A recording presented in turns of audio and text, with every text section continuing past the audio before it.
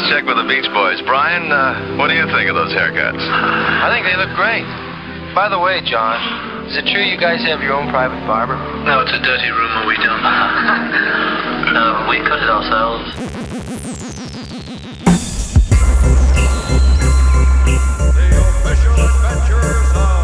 The Beach Boys, who have Surfin' Safari and a lot of other great big hits, are from Hawthorne, California.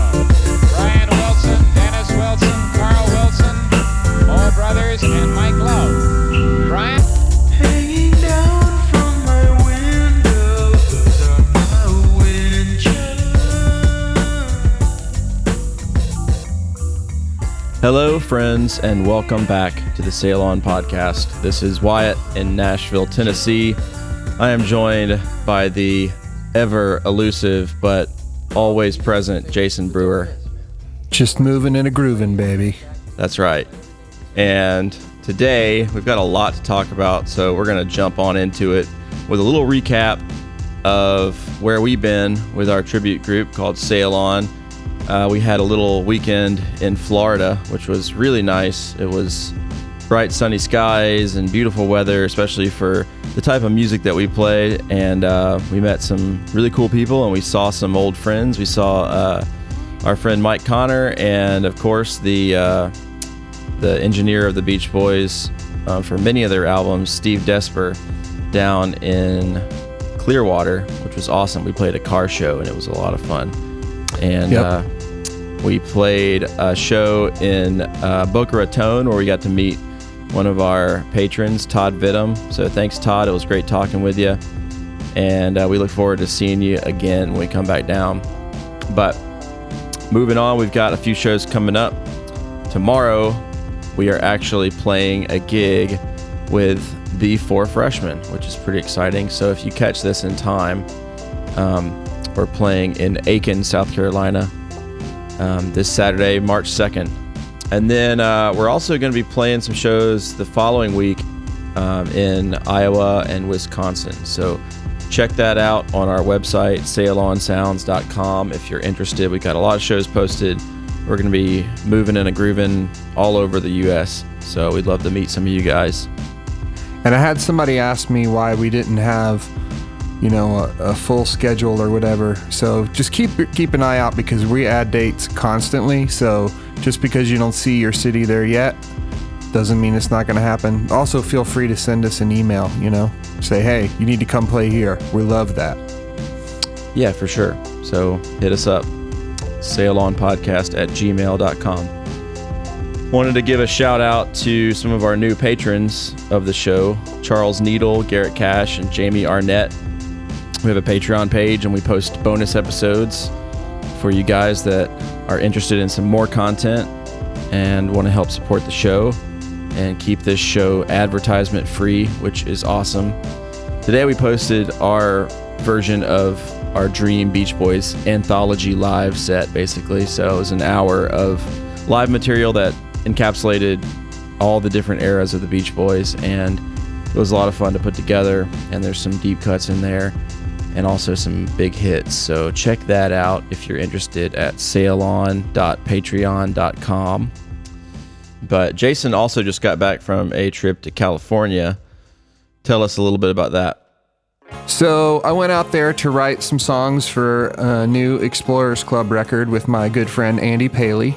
So big shout out to him. You guys, if you're a Brian fan, you probably know his name. He's a great writer. And he's written some cool things with me, and I was very honored to sit down and work on some new material with him. And I also got up with my good buddy Emin, who plays with a bunch of cool people like Jeremy Clyde and Badfinger and stuff like that. He's a guy, me and Wyatt's age, but he plays with some old classic rock guys. And he and I wrote a lot of the Together album together, so we got to write. But all of that is not quite relevant to our podcast, because I was at the rehearsal and the concert they did for an autism benefit they do every year in LA through the Wild Honey Foundation. The gentleman who puts it on is a huge Beach Boys fan. But just wanted to give a shout out to a couple of podcast listeners. Andy's one of them, our friend Andy Paley. He loves our podcast, and so he's out there listening, and he's always telling me things that we need to add in. But also my good friend Dennis Dyken, he played drums for the Smithereens, and now he plays drums for Ronnie Spector. And he's a big podcast listener and a wealth of Beach Boys knowledge. And he was telling me about that weird 10 Little Indians single, Wyatt. He told me that it was a capital budget line, and they just were kind of putting things out at random to sell them. So called Starline was the name of the 45. So Dennis, thanks for straightening that out for me. It was great to see you. Thank you so much for listening. And my final little shout out from that trip is, doing a podcast with Wyatt is really incredible. And so when we started doing this, I listened to some podcasts, but when we started doing it more, I started really getting into checking out more music podcasts. And one music podcast I've listened to for forever is Andrew Sandoval's Come to the Sunshine. It's my favorite podcast, and he's my podcast hero. So big shout out to Andrew. Yeah, man. We've been jamming those for a while, and when we do our radio episodes on the Patreon page, he is the biggest influence on those. I love the way his episodes flow and all the song selections and the curation, and he just finds all these cool little songs that I had no idea existed, and I consider myself a big fan of the genre. So big ups. Big shout out to Andrew. Thank you very much for doing what you do and inspiring us. Yeah, and I got to see him at that concert playing his big acoustic 12-string, playing some Village Green Preservation Society by the Kinks. It was pretty rad. So thanks for taking time to let me fan out over your podcast for a few minutes, Andrew. Yeah, and I think if you want to get started with his podcast, check out his Brian Wilson 70th birthday episode. It's really great. I think it was from 2012. It's so good. So please check that out, and check out all his episodes. You can just browse through and find a topic or a band that you like and just dive on in, man. It's great. And today we're going to catch up on a few voicemails. So first off, we've got Mike from Rhode Island. Hi, Jason and Wyatt. This is Mike from Rhode Island.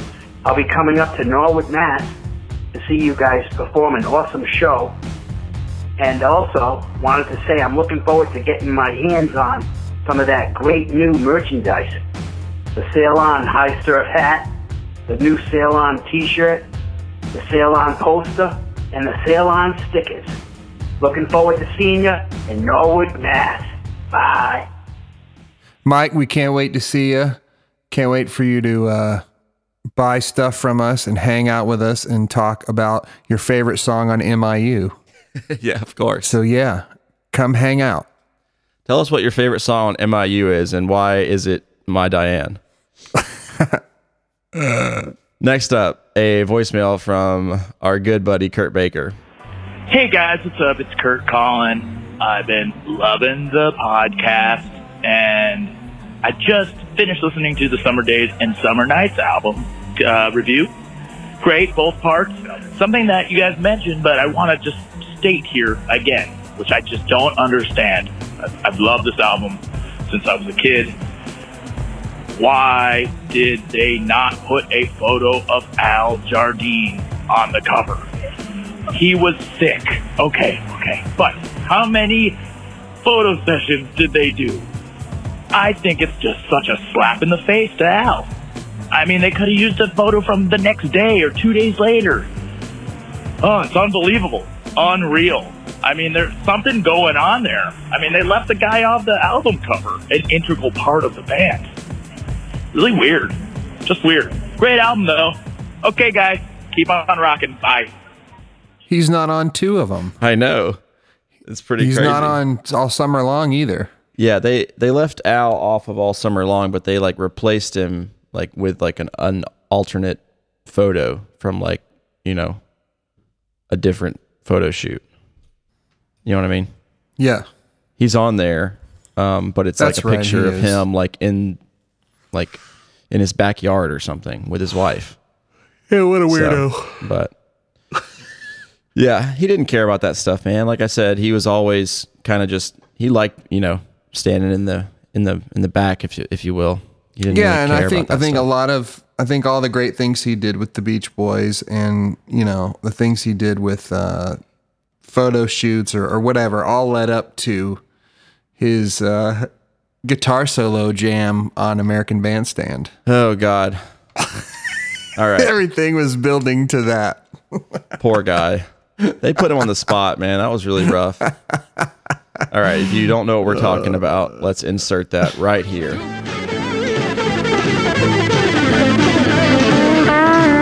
Al Jardine.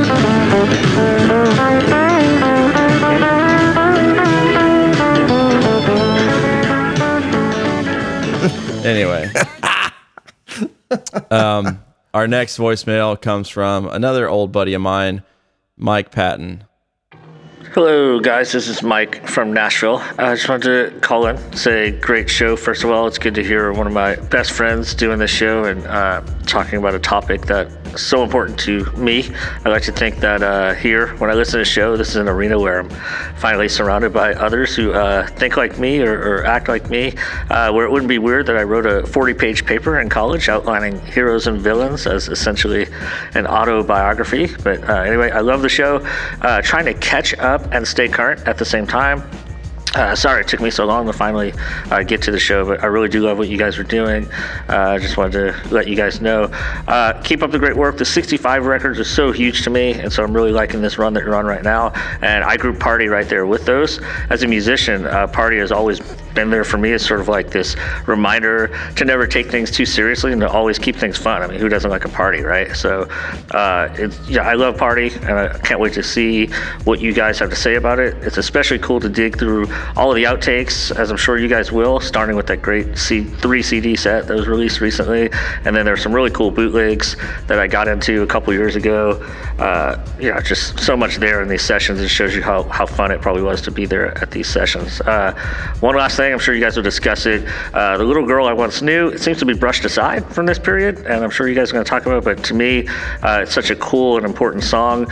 As you guys say, sometimes possibly, anyone else's best song that they had ever written if it weren't a Beach Boys or even a Beatles song, right? But just such a cool song from this time period, and people rarely ever talk about it, so I can't wait to hear you guys talk about The Little Girl I Once Knew and get your thoughts on that. Anyway, sorry this is so long. Keep up the great work. I'll keep listening. Thanks. Okay, so we talked about this a little bit when we were talking about summer days, summer nights, and the 65 records were a big leap forward sonically and, musically. And it's been talked about a lot, especially in that Smile documentary about this time period is when Brian really took a huge leap forward, like major leaps. I know we talked about Today, but it's around all this time, but it's all about the same. The Little Girl I Once Knew should not be brushed aside. That is one of my all-time favorite singles by anybody. So Mike, all I got to say to your voicemail is, you're dead on. So Mike, thanks for calling. And speaking of Little Girl I Once Knew, that's the first thing we're going to talk about today in our timeline.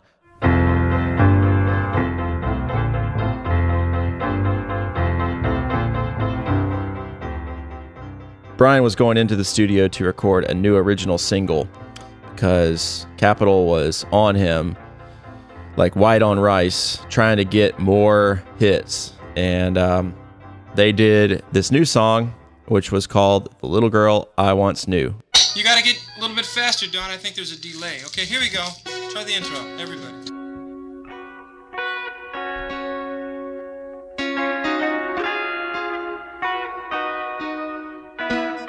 And they started the tracking on October 13th in about 15 takes. And then a few days later came back and finished it with the vocals.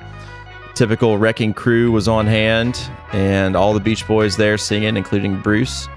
And what a fantastic song. Kind of post-surf music, pre-Pet Sound song for the Beach Boys in this little pocket of late 1965. And in my opinion, it's kind of part 2 of a trilogy, and bear with me here, guys, but part 1 would be All Dressed Up for School. And then part 2 would be The Little Girl I Once Knew. And then part 3 would be Hey Little Tomboy. So perfect. That needs to be a medley that Mike Love's band starts doing, and we'll do it too. And Brian, everybody.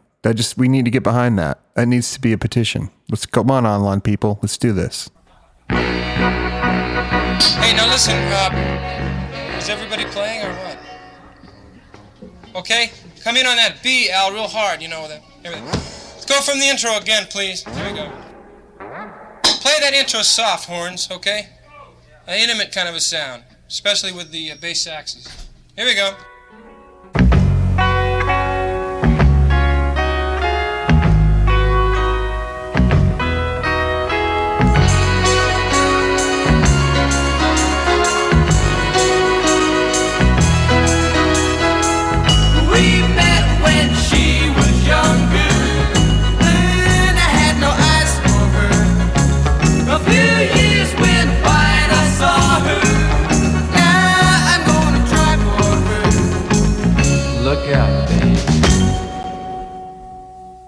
So, what do you think about this song, Jason?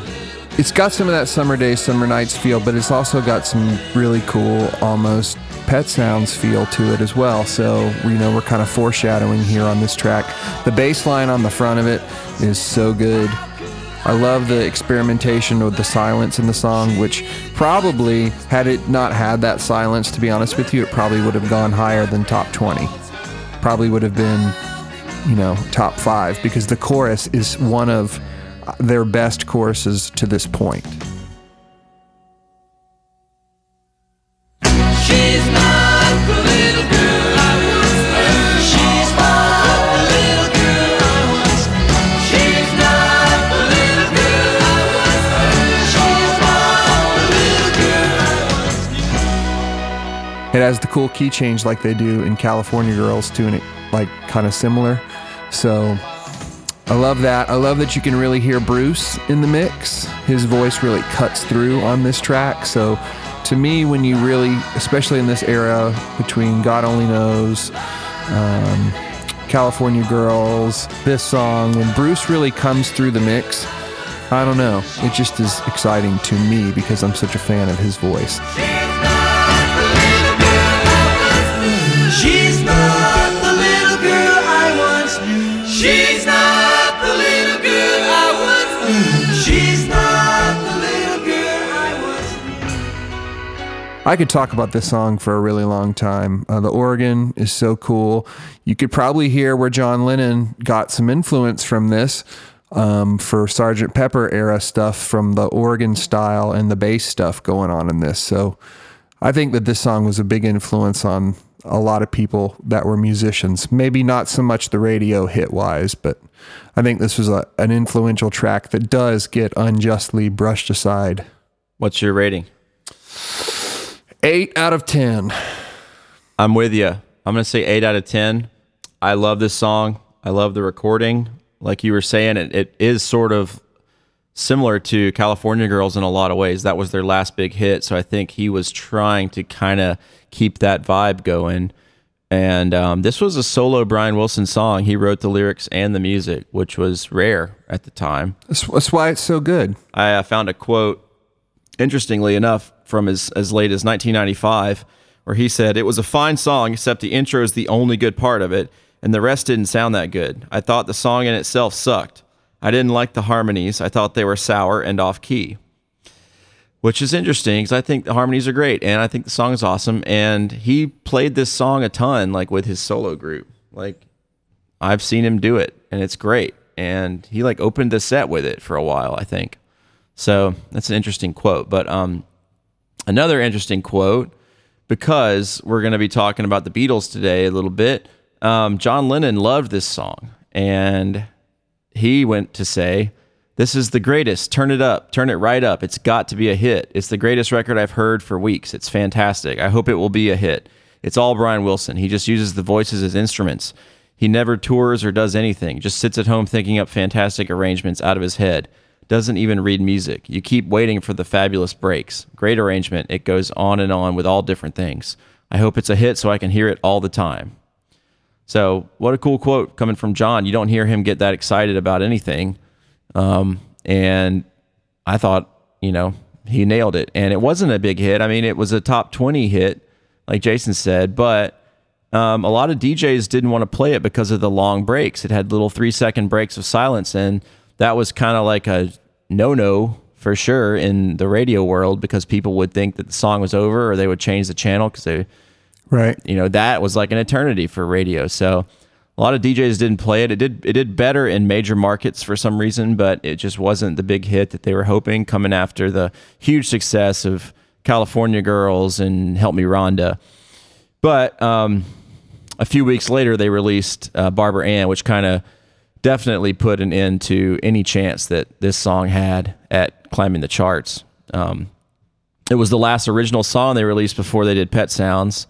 It was on par with that level of songwriting. I think that at this point you can definitely tell that Brian was experimenting with some bass part movement that was a little more classical oriented and not pop. And also just the arrangement, the lyrics, man, it's just great. It could have fit in really well on summer days, summer nights, in my opinion. But on its own, man, it's great. It's a great single. It was backed with There's No Other Like My Baby, a song that we both love, from the Party album. And yeah, 8 out of 10. Go jam it. On the same day, believe it or not, Brian started a demo for a new song he had called Don't Talk.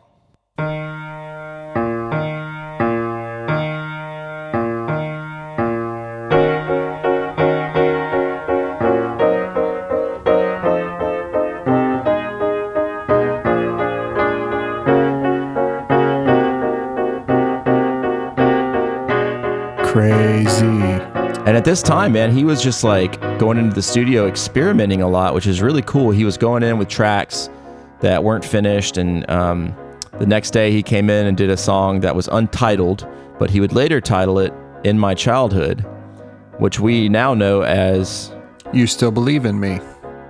That was another session that would lay dormant for a long time, just like Sloop John B, which has been sitting around for months at this point. It's really crazy, but he had all this access and all this time to work on tracks. And then the very next day, October 15th, he went into the studio with Dick Reynolds, who they worked with on the Christmas album, the arranger, and a 40-piece orchestra to do 3 really bizarre renditions of kind of classic songs: Stella by Starlight, How Deep is the Ocean, and 3 Blind Mice. And Dick Reynolds sang on the tracks, which is really strange. And a lot of people don't really understand why this session even happened and why nothing came of it. Some people think that Brian was just practicing, like working with an orchestra for the music that he was trying to make. And some people think that it was something that they were going to use for like movie or TV, and the Beach Boys were going to sing over it later. Beach Boys historian Craig Slowinski said, "For what it's worth, on the AFM contract for that session, no artist name is given. Brian Wilson is the employer listed in the box on the mid-left side, while the employer's name in the upper right corner has been typed over with X's and replaced with Capitol Records. Richard Reynolds is listed as the leader. Brian cut these tracks utilizing a 40-piece orchestra at the huge United Studio across the lot from and in the same complex as Western, with the great legendary engineer Bones Howe." So really interesting, man. I don't have a lot of info on this, and I was having a hard time finding any info on it. But it's really cool. If you've never heard it, we're playing a little bit of it now. So if anybody has any more info, let us know. It's another Beach Boys Unsolved Mystery. Stella by starlight, and not a dream. My heart and I have a theory. What is it? Well, he was trying to get really more experimental, and I think I feel like what you said, where he was almost just practicing or just saying, okay, let's see what just comes out of this. Maybe this is something we can use. Right. Because, this is kind of almost going closer to where he wanted to go with the Smile stuff. So, I don't know. I feel like this is Brian trying to see what he can really do. Well, it's no secret that he was experimenting with drugs at the time, and oh yeah, a lot of people said that he would often just call a session with no real reason, and would just pull in a bunch of musicians, and sometimes they would all show up and they would have nothing to do and he would send them home. So who knows exactly what was going on here, but really interesting, really interesting. And just to think about the days in succession here, October 13th, recording The Little Girl I Once Knew and Don't Talk, the first demo, and then the next day recording In My Childhood or You Still Believe in Me, and then the next day doing these 3 songs with Dick Reynolds. It's just really crazy to think about. Like, what a bizarre 3 days, you know? Anyway, moving on. Mike Love was moving in a groovin', and you know what that means. It's time for story time with Cousin Mike. Boom.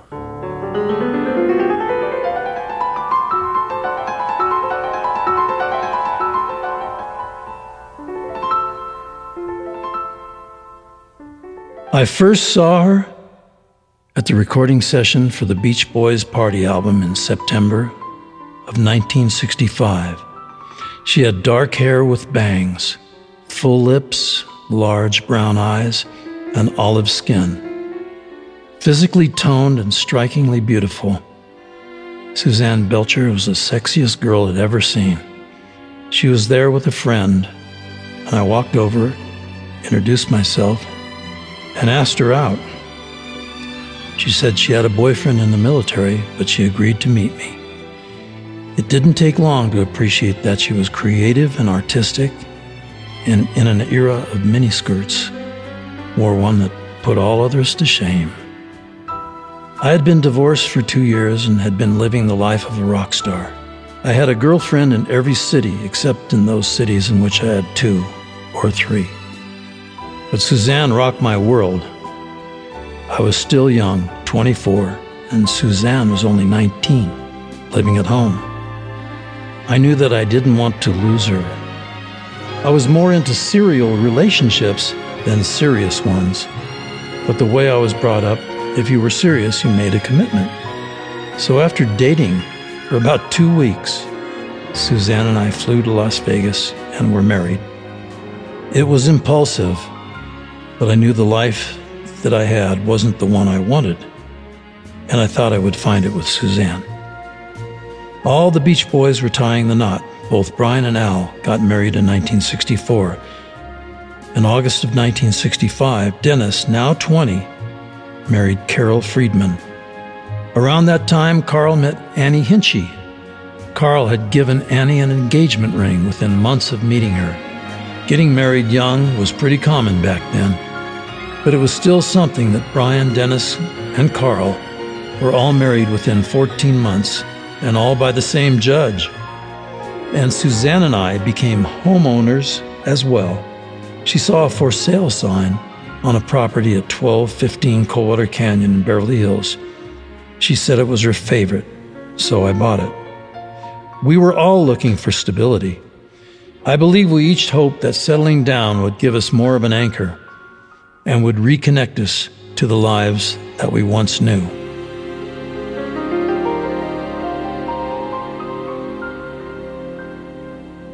Well, thank you, Mike. And what a cool little story, because as he said, kind of on a whim, he married Suzanne Belcher in Las Vegas.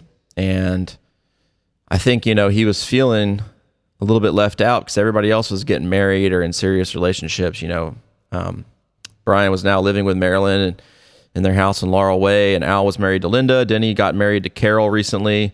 And Carl was dating his future wife, Annie Hinchy, who we talked about a little bit in the party episode because she was Billy Hinchy's older sister. And they hit it off right away and were just head over heels in love with each other. And Mike was really smart for the most part, especially like in business and in music, but he always struggled with his relationships. And that will be coming up again in the future, of course. But just love that little story from Cousin Mike. On October 22nd, the Beach Boys, including Brian, were on the Andy Williams Show in Burbank, where they did Help Me Rhonda, Their Hearts Were Full of Spring, and Little Honda, but they had to change the title to Little Cycle. And they did it with Andy Williams, and it's really kind of humorous. Andy? Yeah. You used to sing with your brothers, didn't you? Yeah, I did. Well, why don't you do a number with us? Well, I don't know. We sing a song about a motorcycle. It'll be very easy. Just watch me and I'll show you when to shift gears. All right. I'm gonna wake you up early 'cause I'm gonna take a ride with you. We're going down to the cycle shop, we'll tell you what we're gonna do. Put on a ragged sweatshirt, I'll take you anywhere you want me to. First gear, it's alright. Second gear, a lean right. Third gear, hang on tight. Faster. It's alright. It's not a big motorcycle, just a groovy little motor. They had to change the title because the network executives didn't want any of the sponsors getting mad because of the free advertising that Honda was getting. So just kind of to play it fair, they changed the name to Little Cycle, or Sickle as Mike says at one point. So pretty fun little show. It's really cool seeing Brian playing with the group, you know, back in his striped shirt, and they're all getting a little bit chunkier, especially Carl and Brian, you know. The next day they did another TV show, the Jack Benny Hour, in California as well, where they did California Girls and Barbara Ann, and they did a short little skit with Jack Benny and Bob Hope, which is hilarious. I'm sure a lot of you have seen it. Look what just drove up. Looks like a couple of senior citizen dropouts. Hey, get a load of this set of wheels. Looks like a Dunmerith Velasco with a flat coupe. No, I think it's a Chrysler Mill. No, I think it's a cut-off A. Now, tell us where the big ones are breaking. You mean you don't know this part of the ocean? Nah, we've been doing our surfing at Arrowhead. Arrowhead? That's a lake. Yeah, how do you get your waves? We got our own jacuzzi. I think the Jack Benny show was trying to be more relevant with younger audience, so they had the Beach Boys on there and did some comedy with them. And I think Brian is actually the best of all of them in the little skit they did.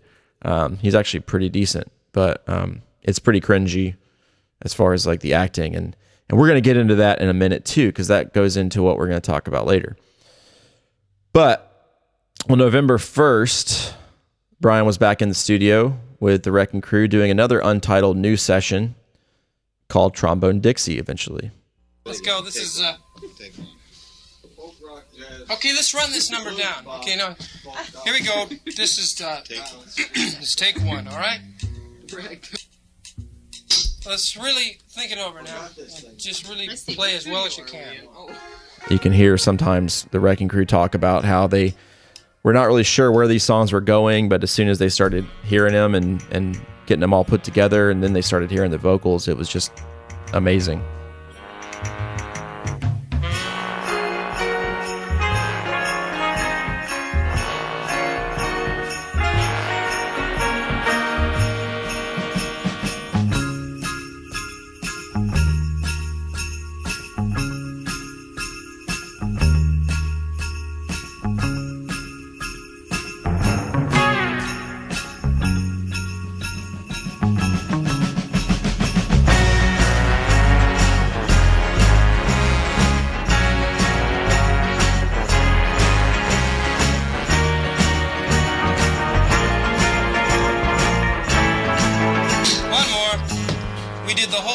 Jerry. So pretty exciting times. November 8th, they released the Party album like we talked about. It was a smash hit. And November 17th, Brian's back in the studio doing another instrumental called Run James Run, which we know as Pet Sounds. All set. Got it like this.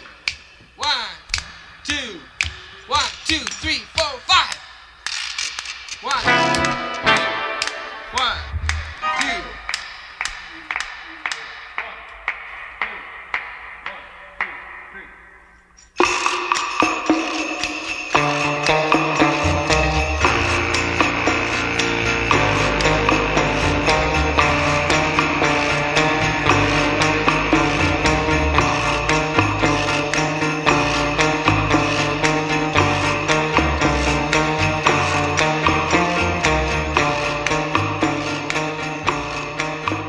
we're still not doing any vocals for these songs, but Brian has these ideas for these great arrangements and wants to get them down when he can. It was also around this time that Brian installed the sandbox in his house. So the famed sandbox with the piano inside of it, but there are no actual pictures as far as I know. I think somebody said that Marilyn has pictures, but no one's actually got copies of them. But yeah, he put a sandbox in, I think, the dining room of his house and put his grand piano in it. And for a while, it was really cool because he could go sit at the piano and take his shoes off and feel like he was at the beach, and just kind of a novelty to have. But soon the piano started getting sand in it, and it was kind of ruining the piano, and he had to vacuum it out. And then the dog started going to the bathroom in the sandbox, and it just got really weird. So it didn't last that long. But people sure do love to talk about it, man. It is a big deal to people. I think it was just a funny idea that Brian had because he had all this money and access at the time and was just kind of looking for anything to inspire him, take him to the next level. Because there was a lot of competition. And speaking of that, on December 6th, the Beatles released Rubber Soul. Michelle, my belle, these are words that go together well, my Michelle. Come in when I go in and get out when we go out. No. Norwegian Wood. No, this bird has flown. Take 3. When we were working on Norwegian Wood, it just needed something. I just picked the sitar up and kind of found the notes, and I just kind of played it. And it just seemed to hit the spot. I once had a girl, or should I say, she once had me. Our whole attitude was changing. We'd grown up a little. I think Grass was really influential in a lot of our changes, especially with the writers. There are places I remember all my life, though some have changed. They were getting more and more interested in unusual sounds, and they were trying out new instruments and always coming to me saying, what ideas have you got for this, you know? We'd be saying, well, can we only go ooh and ee, and he'd say, well, look, chaps, I thought of this afternoon. We'd say, oh, great. Rubber Soul was an indication of the way things were going to go. It's one of my favorite albums. I think it's a great album. I'm looking through you, you know what to sing. The title Rubber Soul was kind of, hey man, it's got soul. Hey, it's a lot of soul, that music. It was a spoof on that, you know. It seemed nice and amusing, very us, you know, very wacky. Plastic soul, man, plastic soul. Beep, beep, beep, beep, yeah. Beep, beep, beep, beep, yeah. Beep, beep, beep, beep, yeah. And in America, the track listing was a little bit different, but still a really, really cohesive, amazing album that Brian fell in love with instantly. And we're going to talk a little bit more about the Beatles today because we've been talking about them for a long time now on the podcast because they keep popping in as little side notes because what we're talking about has so much to do with it. There's a lot of similarities, a lot of differences, and I think Jason would agree with me that, you know, the Beatles and the Beach Boys are the two greatest bands of all time. Oh, yeah, absolutely. Right after the Zombies. Yes. Just kidding. Of course. Just kidding. The Beatles and the Beach Boys are the best. Yeah, for sure. I mean, it was my two biggest influences since I was 6, of course. So I grew up around the Beach Boys music, but also equally, if not more, the Beatles music, like a lot of people my age did, because my parents being in the baby boomer era, you know, were young teenagers when that craze hit. So it was a big part of their adolescence and in turn became a big part of mine. And I think the next generation is getting down with it too. So it's universal and it's hard to deny how amazing these songs and albums are. And they kind of came onto the scene in the UK in early 1963 and had some really big hits, but didn't really didn't really have any releases in the U.S. until they put out their debut album in February of 1964 in America. So they were on the same label. They were on EMI, and then which would be Capitol in America. Their album Meet the Beatles climbed to number 1 because they played the Ed Sullivan Show, as everybody's seen and loved. Probably the biggest, most important moment in rock and roll history. That concert, that show, everybody was watching it. And apparently, like, the word is that crime like dropped like 90% or something while that was on TV, because even the criminals were watching it. Yeah, that's always a great It's pretty quote. amazing. At the time, the Beach Boys were the most popular band in America, and then all of a sudden they were hit with this craze, this British invasion.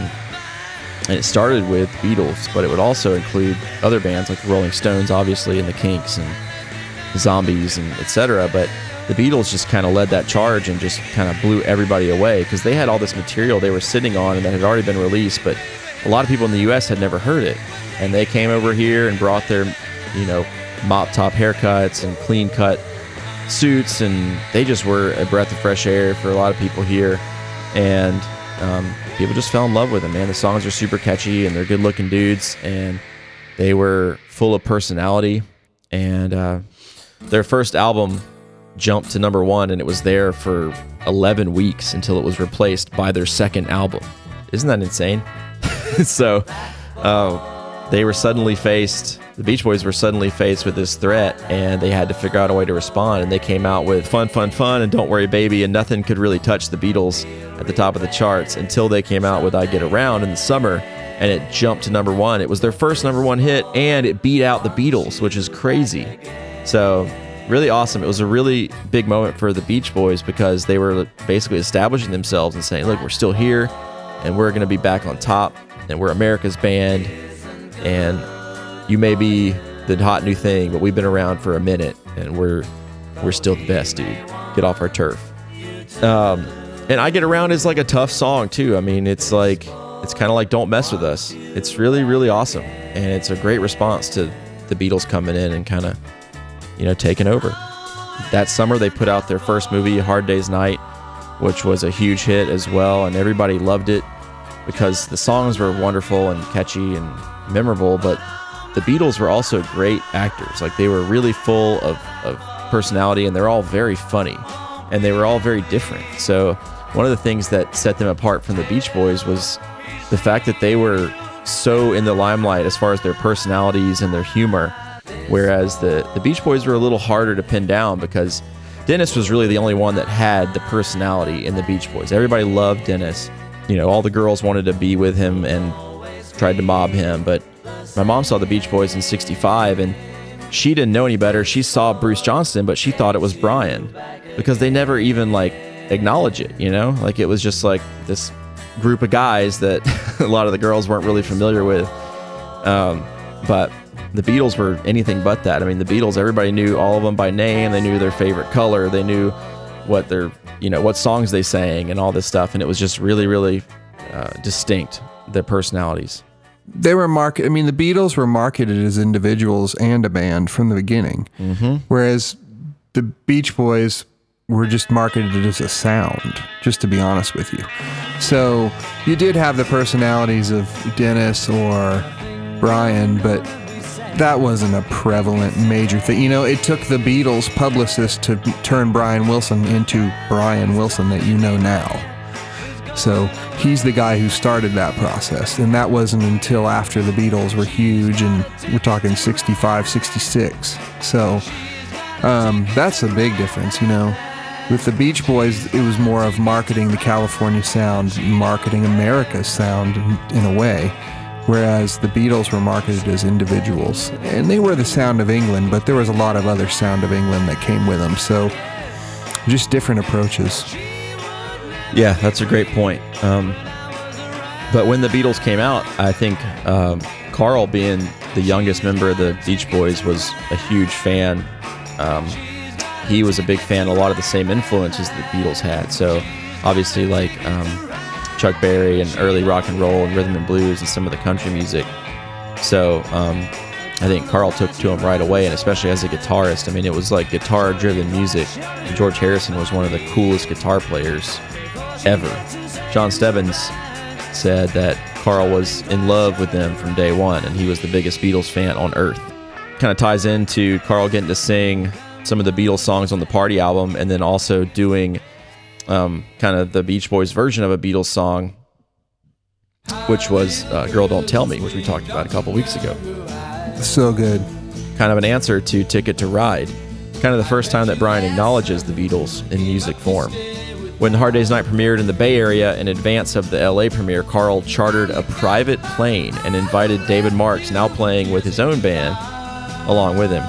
And they immediately switched to playing Rickenbacker guitars. So Dennis was also a really big fan, according to Stebbins. So that was really cool. And I think as they moved into more folk music and as they were more influenced by that, Al got really into the Beatles music too.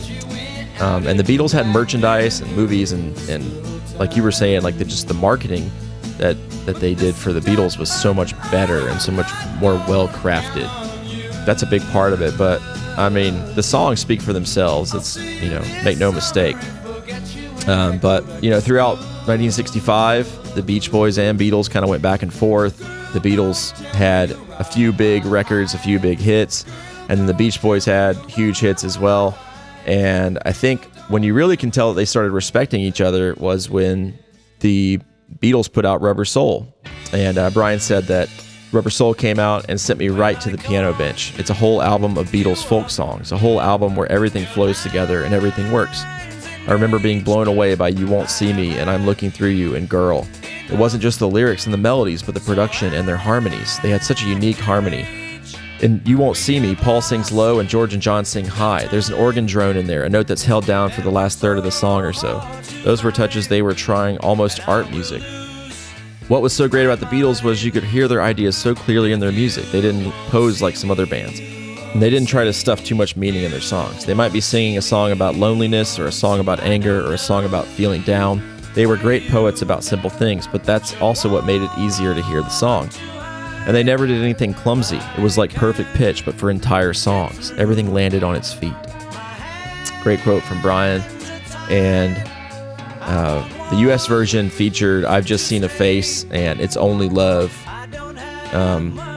which I think are great. And I would almost argue that the US version is just as good, if maybe not better, than the UK version. I know that's is that your argument? Whose argument is that? Mine. I disagree. I mean, I know it's controversial, but I think I've Just Seen a Face and It's Only Love. Oh, yeah, those songs are incredible. I mean, the only reason I don't completely sign on to that is because it's missing Nowhere Man. That's crazy. It's missing Nowhere Man. I know, well, that's what I'm saying. Like, there's just, because of that fact alone, it can't be equal. But because it influenced Pet Sounds, there's a lot of gravitas there for sure. So I made my own playlist of the US version. And that's kind of what I've been listening to when I've been thinking about this, because that's what Brian was listening to. People don't really understand that the Beatles put out different records in the US than they did in the UK, and they were crafted a little bit differently. In this case, I understand why Brian latched onto it. It's such a great record, such a great flow to it. There's a lot of folky elements to it. There's a lot of harmonies on it, and the sonic quality of it is beautiful as well. I mean, George Martin is such a brilliant producer. And the guys were playing so well. I mean, they played everything on the record. I mean, it's not like the Beach Boys where they were bringing in the Wrecking Crew. No offense to the Beach Boys, but they weren't on par with the Beatles as far as instrumentalists at all. Like, that's just a fact. No, I mean, the Beatles were outside also of Carl, older. none of them were like craftsmen, you know? And yeah, the Beatles were a little bit older, but I mean, they were basically... They were way older in band years. Years, like maybe, but I mean, Paul and Brian are a week apart, basically, like in age. They were fantastic musicians at this point, even though they were 22, years old on average.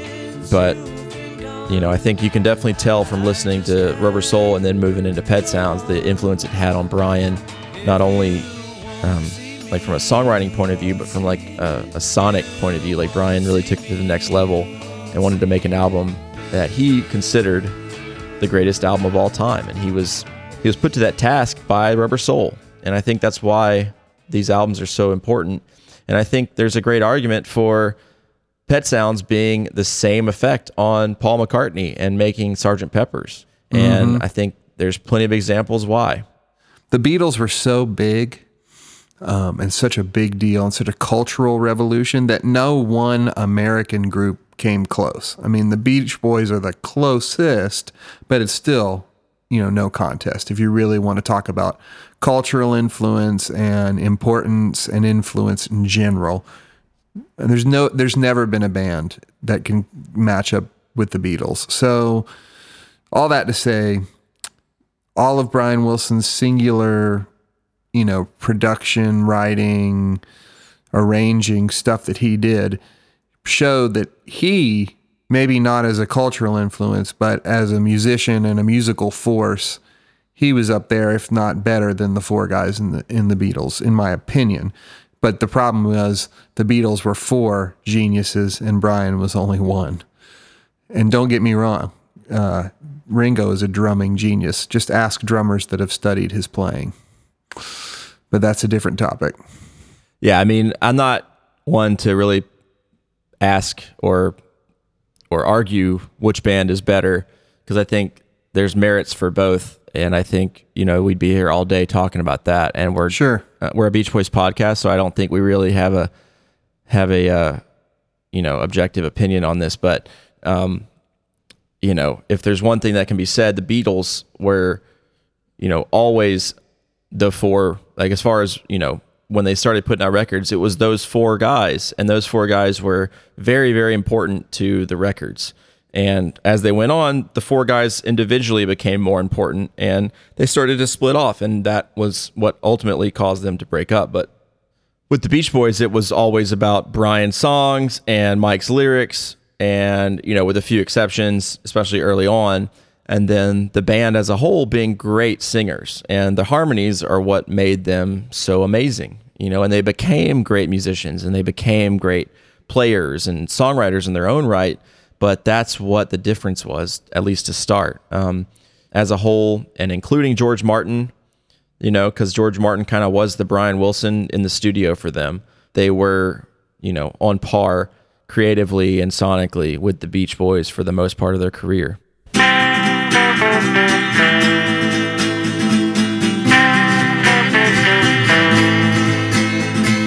I get high when I see you go by.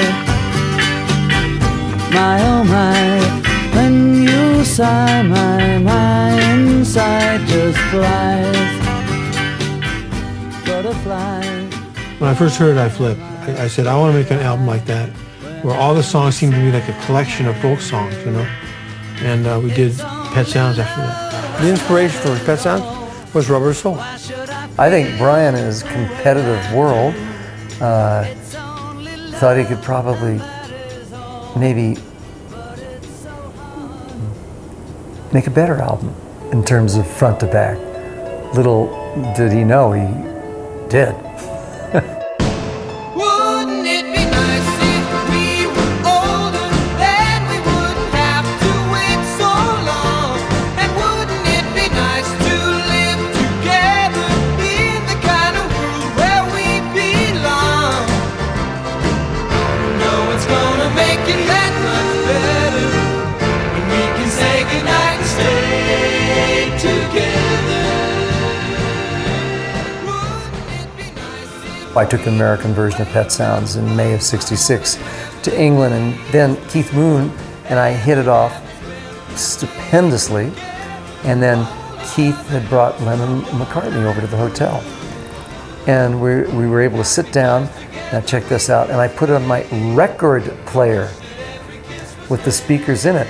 That's what I was able to get from the hotel to play music, okay? So I was able to play the mono, which sounded great, and then we played it through, and then we played it again. And Lennon and McCartney, they were awesome. They were so polite and cool and loved the music. It was a great experience.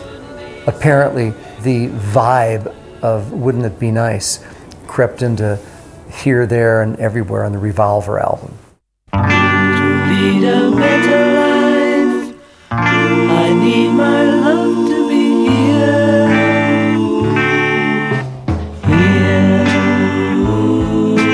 Making each day of the year, changing my life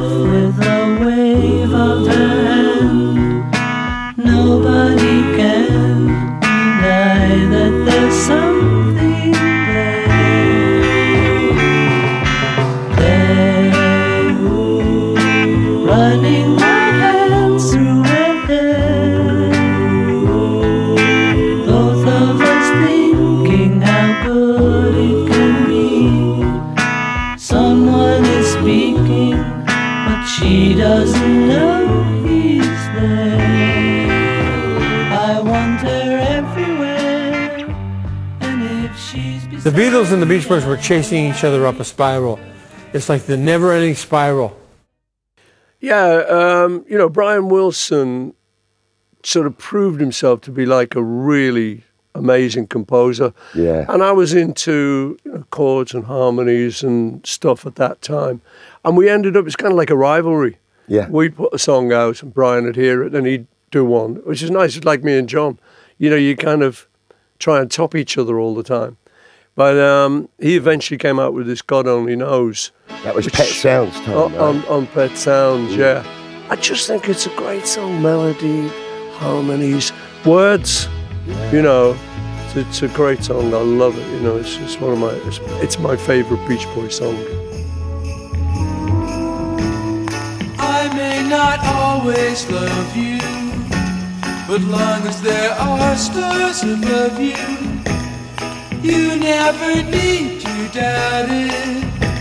I'll make you so sure about it.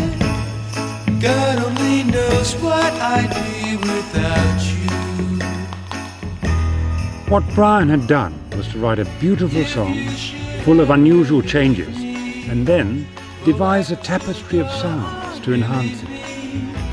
The world could show nothing to me. For me, it was fascinating, being a musical detective, looking at the song structure, back in the sort of studio in which I'd spent most of my working life. Pet Sounds was a huge hit in the UK and not as big of a hit in America. So, also really interesting that the Beach Boys were named the world's most outstanding vocal group over the Beatles in New Musical Express on December 10th, 1966. Yeah, I mean, Pet Sounds was such a huge thing. See, that's the thing.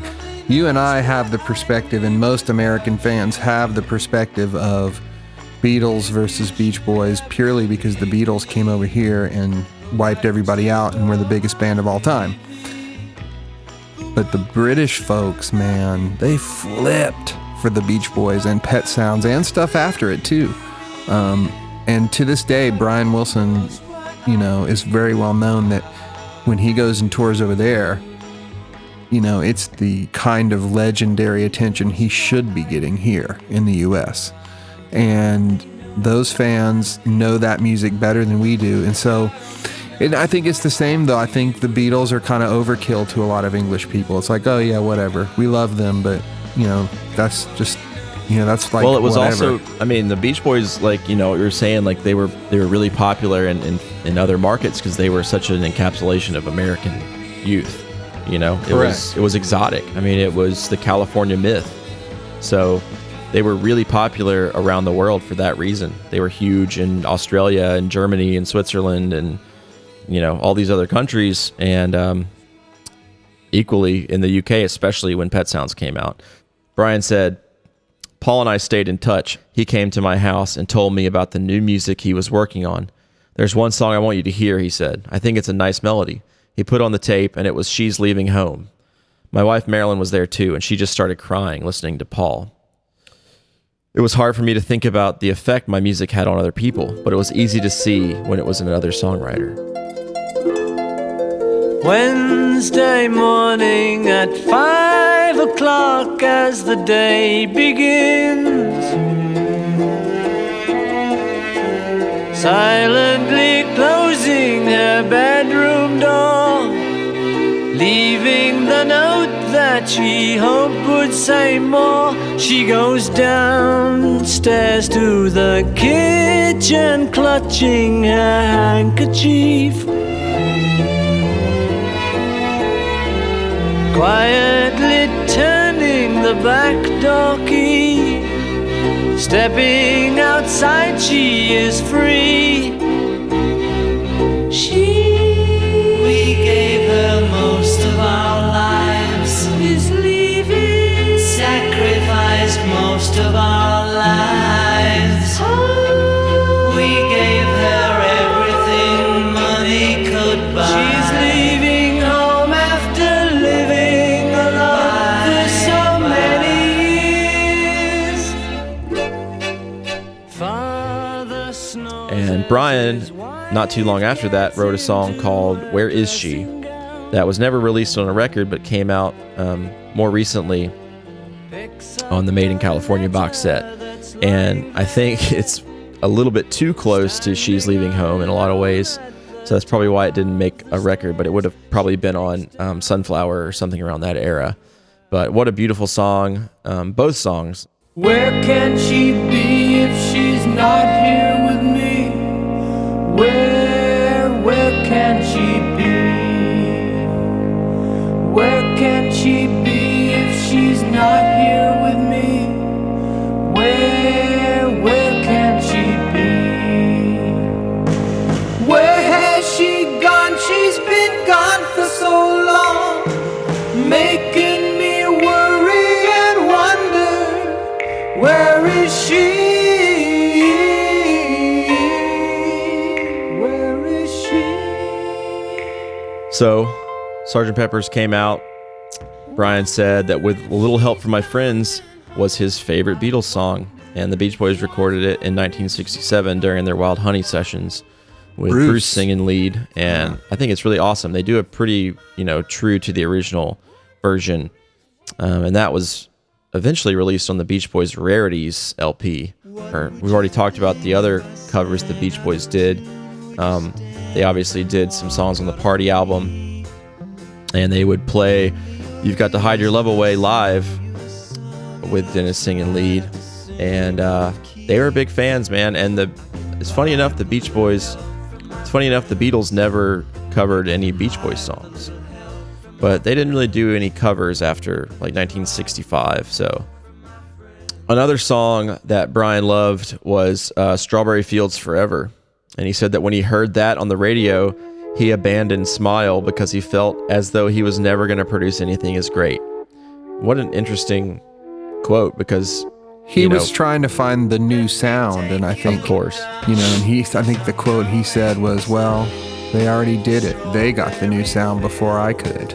I mean, there were a million reasons why they didn't finish Smile, and I think they changed their answer very frequently, but nobody wants to own up to a failure. So. No, and that's a really interesting take on it, because I mean, they were pushing each other back and forth and getting better, but at some point, I think Brian Wilson kind of admitted defeat, sadly, when he heard Strawberry Fields Forever, and he had all these songs that were unfinished and all these pieces that weren't really fitting together, and I think he just got overwhelmed and decided that it was best to shelve it. So we'll obviously get into that a lot later on. George Martin said in 2001, it could be argued that the Beatles had become the most important group of the 60s. They defined the era. Yet, I have to say that Brian was the musician who challenged them most of all. No one made a bigger impact on the Beatles than Brian. I agree to that.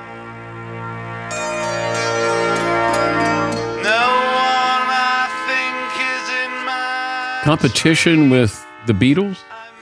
Well, more like a rivalry in a sense, in a positive way. It's a mutual admiration thing, I think.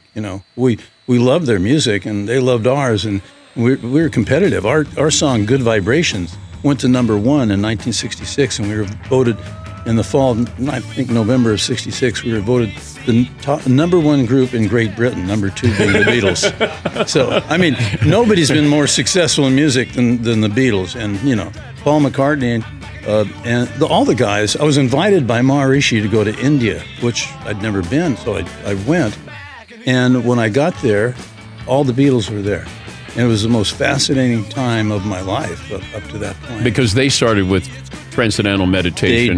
They did. And I think George Harrison was the guy who kind of enlightened them on that. Yeah, well, very much so. He was into all things India. He studied sitar. Yes. He loved his meditation. He wrote that song, My Sweet Lord, Hare Krishna, Hare Ram. And so I did a tribute to George on the album that I have out called Unleash the Love. And I did a tribute to George. He was a wonderful person, a great guy, very spiritual, very low-key. They call him the quiet Beatle. But what it was is he was real down-to-earth kind of thing. He never forgot his roots, Brian did say about George, the other Beatle that really got to me was George Harrison. He was so spiritual. He had a way of making things simple. Give me life, give me love, give me peace on earth. I remember that during the early years of the Beatles, it was hard to think of him as a separate songwriter, but after Here Comes the Sun, I started to pay attention to him and his songs as their own kind of thing. Maybe every group needed someone like that, a deeply soulful presence who wasn't exactly at the middle of the band. We had Carl.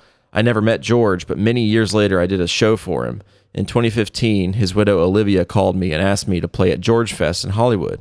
Hell yes, I said. We played My Sweet Lord, but I would have done any of George's songs. He wrote beautiful ones. So I thought that was a great quote that I had never read before. Yeah, that's great. And comparing George to Carl, like, kind of hit my heartstrings pretty hard, man. Because yeah, I mean, you got to think, like, every band needs like their soulful spiritual one, like Mike Love, who kind of like silently tied the band together. Yeah, like Mike Love. So that brings me to the next topic. That was your segue, man. Pisces Brothers. So Mike Love put a song on his most recent record, but it was actually written, like, I think back in the 80s. Yeah, I think so. A song called Pisces Brothers about his trip to Rishikesh and meeting George Harrison. And it's what it is, you know? If you see the Beach Boys in concert nowadays, you hear that song. There's a big video montage letting you know that Mike Love hung out with the Beatles. Just so you know. As if anyone doesn't know that already. Mike is going to keep telling you. He's really proud of it, man. Just like he was really proud of him being buddy-buddy with Muhammad Ali and stuff. It's awesome. When you get to hang out with your heroes and meet them, you talk about it all the time. I understand. And if you haven't seen the Beach Boys Rock and Roll Hall of Fame induction speech, you need to watch that because Mike Love says some awesome stuff. It's why I became a fan. Oh, okay. I get that. All right. So real quick, what are your top 5 Beatles albums? In this order, it's going to be A Hard Day's Night at number 1. Number 2 would be Rubber Soul. Number 3 would be Help. Number 4, Revolver. And number 5, Beatles for Sale. Hard Day's Night is my favorite record because it is just unbelievable, powerful record. It's rocking, and I know it's not rocking like the Kinks or the Who, like distorted or whatever, but it is energetic. It's John Lennon at the high, and people were just gonna throw like gigantic boulders at my car after I say this, but this is when John Lennon was at his best. This is his best writing, his most melodic, but also very visceral to an extent. So Hard Day's Night's ridiculously good, and Rubber Soul is really hard to not be number 1 for me because it's the showcase for everybody.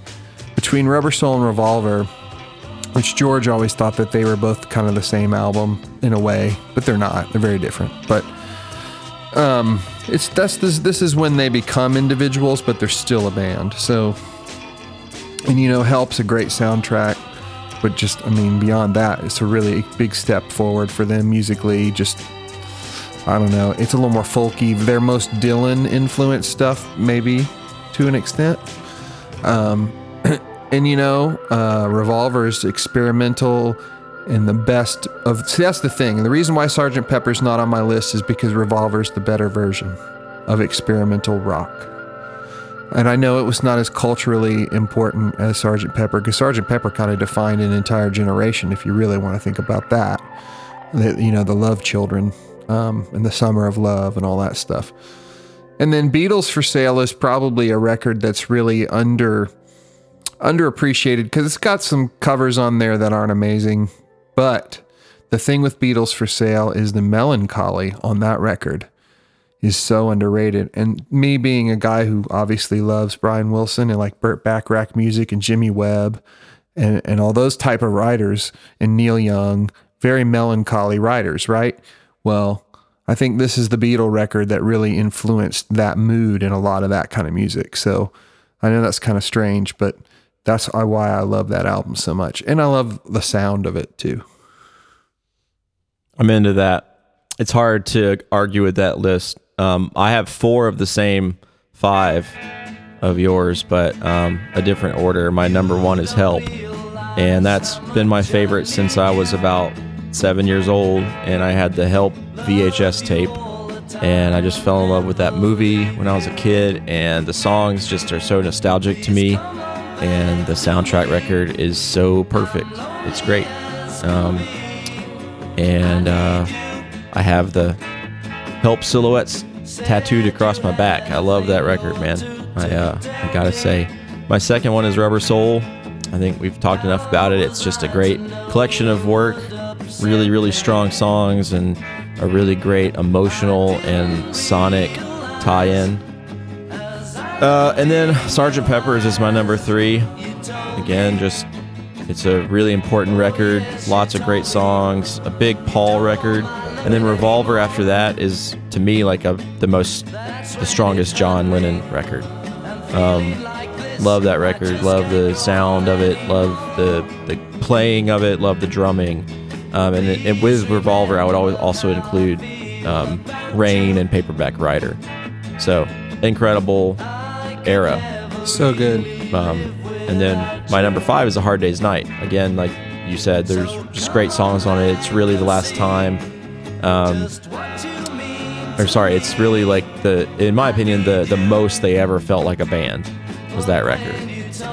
Even though George wasn't really represented as a songwriter at the time, but I'm saying like they were still just a rock combo at that time. They weren't going crazy with any instrumentation. They were just playing and singing their asses off, so to speak. It's great. And that record, Hard Day's Night, spawned one of my all-time favorite groups, The Byrds. Yeah. Because Roger McGuinn bought a 12-string after he heard and saw A Hard Day's Night. And so if you're a big Byrds devotee like me, because they made some amazing, like underrated music, just to be honest with you. Thanks Hard Day's Night for that. For sure. But yeah, I mean, we've talked a lot. You could talk a lot more about the Beatles and Beach Boys and just all the similarities. And I feel like everybody's going to write in and be like, why didn't you mention this? Why didn't you mention that? It's like, well, we do a podcast that's about an hour long. So this one's like 6 hours long. What are you talking about? Yeah, we love the Beatles, man. There's no competition in our homes. We love both. So if you were looking for some sort of controversy or some sort of which is better, we're not going to have that argument. We're obviously like huge Beach Boys fans. So I hope everybody enjoys the rest of their day, whatever you're doing. We're looking forward to our next episode, which is going to be starting off with Pet Sounds. So we're going to start off with Sloop John B. So y'all get your captain's hats on and hoist up the John B sails, because we're setting out, baby. It's going to be great. That being said, thank you guys for joining us. If you want to write us, sailonpodcast@gmail.com. Write us and tell us what your favorite Beatles album is, and tell us what we missed as far as like Beatles and Beach Boys crossovers. Also, give us a call, leave us a voicemail, 615-606-3887. Check us out on the web, sailonsounds.com. Also, our Facebook page. I'll leave a link in the show notes. And our Patreon. Check it out. Check it all out. Instagram, Twitter, Sail On Sounds. And anything else from you, Jason? Nope. We'll see you guys real soon. Thank you very much. Music by Will C. and Sail On Sailors.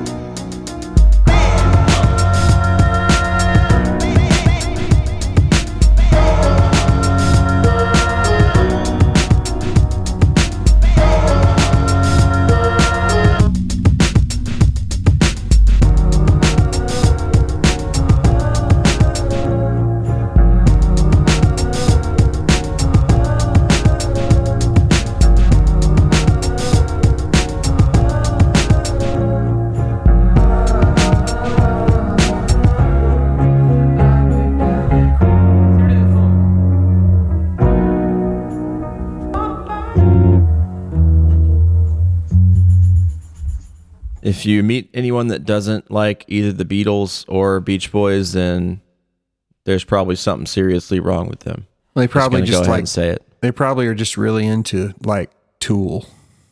Well, they probably are a Tool.